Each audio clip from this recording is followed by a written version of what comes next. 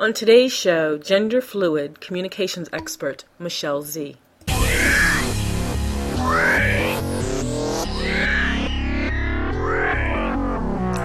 Welcome to Erotic Awakening with Dan and Dawn, a weekly view of all things erotic.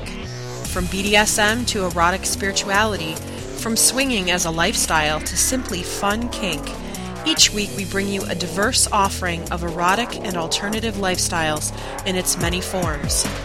This podcast includes frank discussions of highly sexual topics. This podcast is intended for consenting adults over the age of 18. If you are offended by this type of content, we recommend you stop listening right now.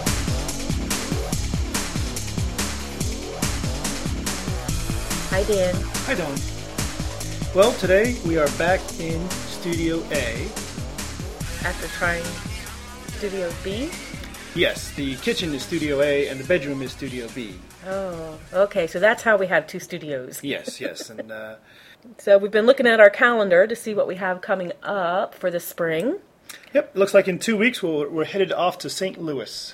So beat me in St. Louis. We have not been there before, but everyone says that we should go, so decided to check it out. And we got some great interviews already booked to be doing there. And then after that, a few weeks later, we will be back into Ohio and Cleveland with Kinko de Mayo.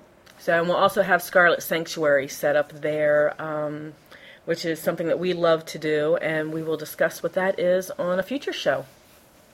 And there are many ways to contact us. There is indeed.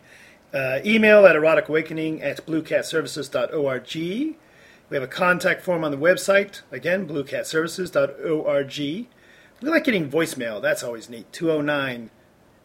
No, not 209? No, 206-309-0054. That phone number can also be found on our website, and I guess I should go look it up. I thought it was 209. On FetLife, you can find us by doing a search for Erotic Awakening. And on Twitter, just look for Dan and Dawn. Technology's fun, believe it or not. I have a lot of trouble believing that sometimes, because recording a podcast, which, by the way, they tell you is as easy as you plug in a microphone and go, can be a little bit more tricky than that. It's not a big deal, and obviously you guys listening out there see, well, obviously you guys aren't putting too much effort into it. I can hear the dog snoring in the background.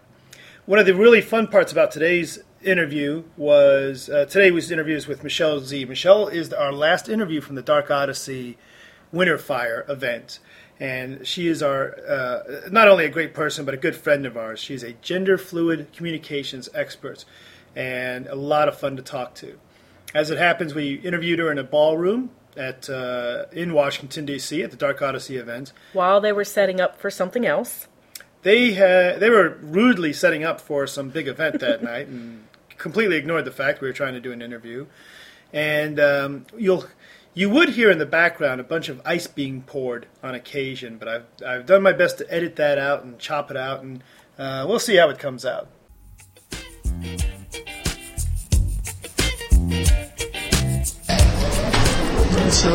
Okay, I was going to ask you what Z stands for. But it's Z is what it is. Z is what it is, yes. So we're sitting here today with Michelle Z. Hey, Michelle. Hi, Dan. We first met Michelle back at a Dark Odyssey summer camp It's been a couple of years ago. About 3 years ago. 3 or 4 years. And if I remember correctly, and you may not remember this, we were doing a class on sacred sexuality, and I asked somebody, does anyone volunteer to take their clothes off? And you didn't hesitate at all. Well, any opportunity to get naked is a good opportunity. I can appreciate that. Totally agree. So how long have you been involved in what people call involved in the lifestyle? Well, you mean the swinging lifestyle or the BDSM lifestyle? It seems there's all kinds of lifestyles out there. Very true. Where did you start? I started around 2000 in the polyamory lifestyle, so that is a lifestyle. And then I had a girlfriend who was really into BDSM, and she kind of dragged me kicking and screaming into it. I never looked back. How do you where are you in BDSM land? Do you identify as a top, as a bottom, switch? I go both ways. So I'm a switch. I'm bisexual. Any other things you care to switch around, I probably could switch around. So you're pretty much open across the board. Gender switch, gender fluid. There you go. I knew there was another parameter. And you've done some teaching. I have, yeah. I teach communication classes, and improvisation, and boundary setting, so all kinds of fun things. I would imagine that communication classes end up, especially in a situation like this, where you've got a lot of people switch, for example. Is it hard, or do people find it hard to communicate, or everyone's walking around naked, so what's there to talk about? Well, there seems to be quite a lot of things that people have difficulty talking about. Asking clearly for what they want, being able to say no, ability to change my mind. I started doing a scene and I thought I wanted to have urine poured over my head, but now I'm not so sure that's what I want. But I don't want to upset the crowd that surrounded us, so I can't change my mind. So a lot of head trash that people have around their communication, expressing their wants, and, expressing emotions. Do you find it difficult for new people to even get to the point of being able to ask for would you like to flog me? Or is this more in depth, you've been together for a while and you're negotiating those deeper sort of scenes? I think it goes both ways. I think people who don't know other people can find it hard, depending on how outgoing they are, to ask, can you flog me, or can you spank me, or whatever, because we often put meaning into a no. We think no means something about us, when probably it just means something about the person saying the no, that they're busy, or they don't fancy us, or they've already got 3 dates for spanking and their hand is tired. So that's something to keep in mind. It's kind of like this. I don't know if either of you have been to a cuddle party, but it's kind of like the story they tell in that about imagine yourself being a little girl or boy in a playground on a red tricycle, and it's really fun to ride this tricycle, and you go up to someone and say, hey, would you like to ride in my tricycle? And they say no, and instead of making it into a story about what a bad tricycle rider you are, you're just like, oh, okay, and you go up to ask someone else.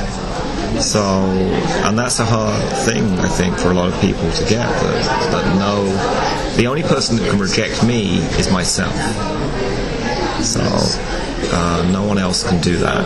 Very neat. And one of the exercises I like to do in boundary workshops is to have people practice saying no. Both so that they can, for 2 reasons. One is they can practice getting that little word out, and just notice what happens. So when I say no, do I giggle? Do I apologize for the no? Which isn't a very effective no if I'm apologizing for the no, giggling around it. But on the other side, it's to hear some no's and realize that it doesn't mean anything about me, because if it's a workshop and I've told people you're going to say no to 3 requests, ahead of time, whatever you request, they're going to say no. And yet people still get their heart going. They said no to me. Oh, no. I'm a bad person. And sometimes it's hard just to get that first no out. Once you say no the first time, it gets a little easier for us to have to say no. It's sort of a constipation of the no. Yeah, something like that. Yeah. Why is it so hard? Why is it so hard to say no? In an environment like this, it only makes it more difficult to get what you want. And let's face it, currently, at a big BDSM event like this, there's a lot of opportunities to try a lot of new things. So why is it so difficult to face the prospect of hearing a no? I think because we've been socialized to be agreeable. One of the ways children are controlled is by getting approval. If you don't do what mommy says, then you'll get some cookies. If you don't, you'll be ignored or sent to your room or physically assaulted. So I think children learn pretty early that if we want to get what we want, we need to get the approval of others. And that's a big way society and families used to control people. So breaking free of that requires some breakthroughs. What for yourself? Did you ever have that difficulty saying no, communicating your wants? Yes. And are you beyond that now, or do you still face some difficulties? Oh, I'm still working meeting, and I shared with them. I have a filter around need to be liked, and which comes to need for approval, difficulty saying no or asking clearly for what I want. And I shared it publicly so that I asked their support in me getting over that. Mm-hmm. And the way that comes out from me is me being vague about asking for what I want. Instead of clearly saying, hey, I want that report done in triplicate by Friday at noon, I'm like, could you kind of get me that thing? Or I might not even say anything. Mm-hmm. So I ask them to interrupt me when I'm doing that. But I think the same thing happens in the scene. Instead of clearly saying, hey, I'd like to do a scene where I'm spanked and then I cry and you hold me and I get to release some of this stuff. We don't ask clearly for what we want, and then we get upset when our expectations that haven't been expressed don't happen. Makes sense. Makes sense. Anything over here? Area people have. The ability to change our minds? To express that we've changed our mind, or even to notice we've changed our mind. Right. So it's, I know for me, I often have head trash that, I've made a commitment, I can't, let this person down. Well, what is it? Is it better to express that I've changed my mind, or is it better to be like not really enjoying the scene anymore, and now my energy's gone? I mean, the person's going to pick it up either way. It's much better just to be honest and speak to it, and you never know, the energy might flow back again. Depends what's going on. That makes a lot of sense. I know that we've had, and certainly, we've had scenes that started off, let's do this, and things change, and they don't always go the way that we thought they were going to go. And I think that what you're saying makes a lot of sense. If we stop and say, this was working for me for a while, and now it's not working, can we take a break? Maybe go get something to drink and come back. So what you're saying, I think, what makes a lot of sense. And not make that mean that, I did something wrong. Right. Or the other person did something wrong. Right. Blame the other person or shame myself. We don't need to do that. We have fluid emotions. We're not little robots doing SM, though that would be an interesting idea to introduce into the dungeon. Absolutely. I know some people that would be very much enthused about robo-sex. Robo-sex, yeah. Robo-beating. You can beat that robot until it screams.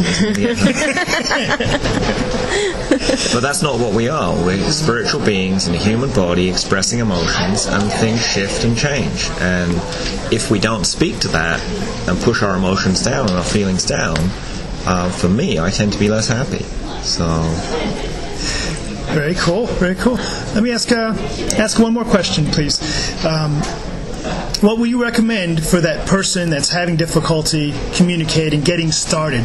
What's a good start? What's a good way to get started? Well, the first thing that came into my mind is a loud screaming orgasm, but that may not be easy to achieve if you aren't able to communicate clearly. So I think just practicing saying no a few times, or if that's hard, another thing to do to loosen yourself up is just change some things in your life. You're driving to work, take a different route to work. You eat ham sandwiches every day, have a cucumber, to eat, that is. If people want to get a hold of you talk more about communications, is there a way they can do that? Absolutely. My website is abundantmichael.com. So that's one word, Abundant Michael. And I give workshops mainly in the Washington, D.C. area. So if you're in this area, feel free to look me up and come say hi. Fantastic. Thank you very much, Michelle. Well, thank you, Dan and Dawn. Thank you.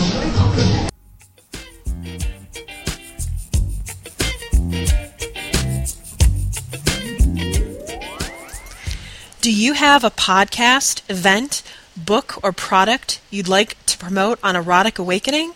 We'll be happy to help spread the word. Toss us an email at eroticawakening@bluecatservices.org.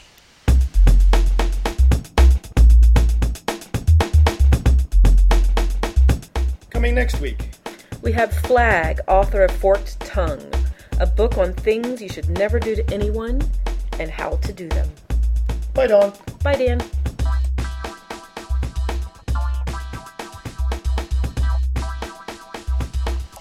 Music heard on Erotic Awakening, Free by White Knight, Strawberry Jam by Jerry Bradley, and Wunda by 31D1 is provided from the Podshow Podsafe Network. More information can be found at music.podshow.com.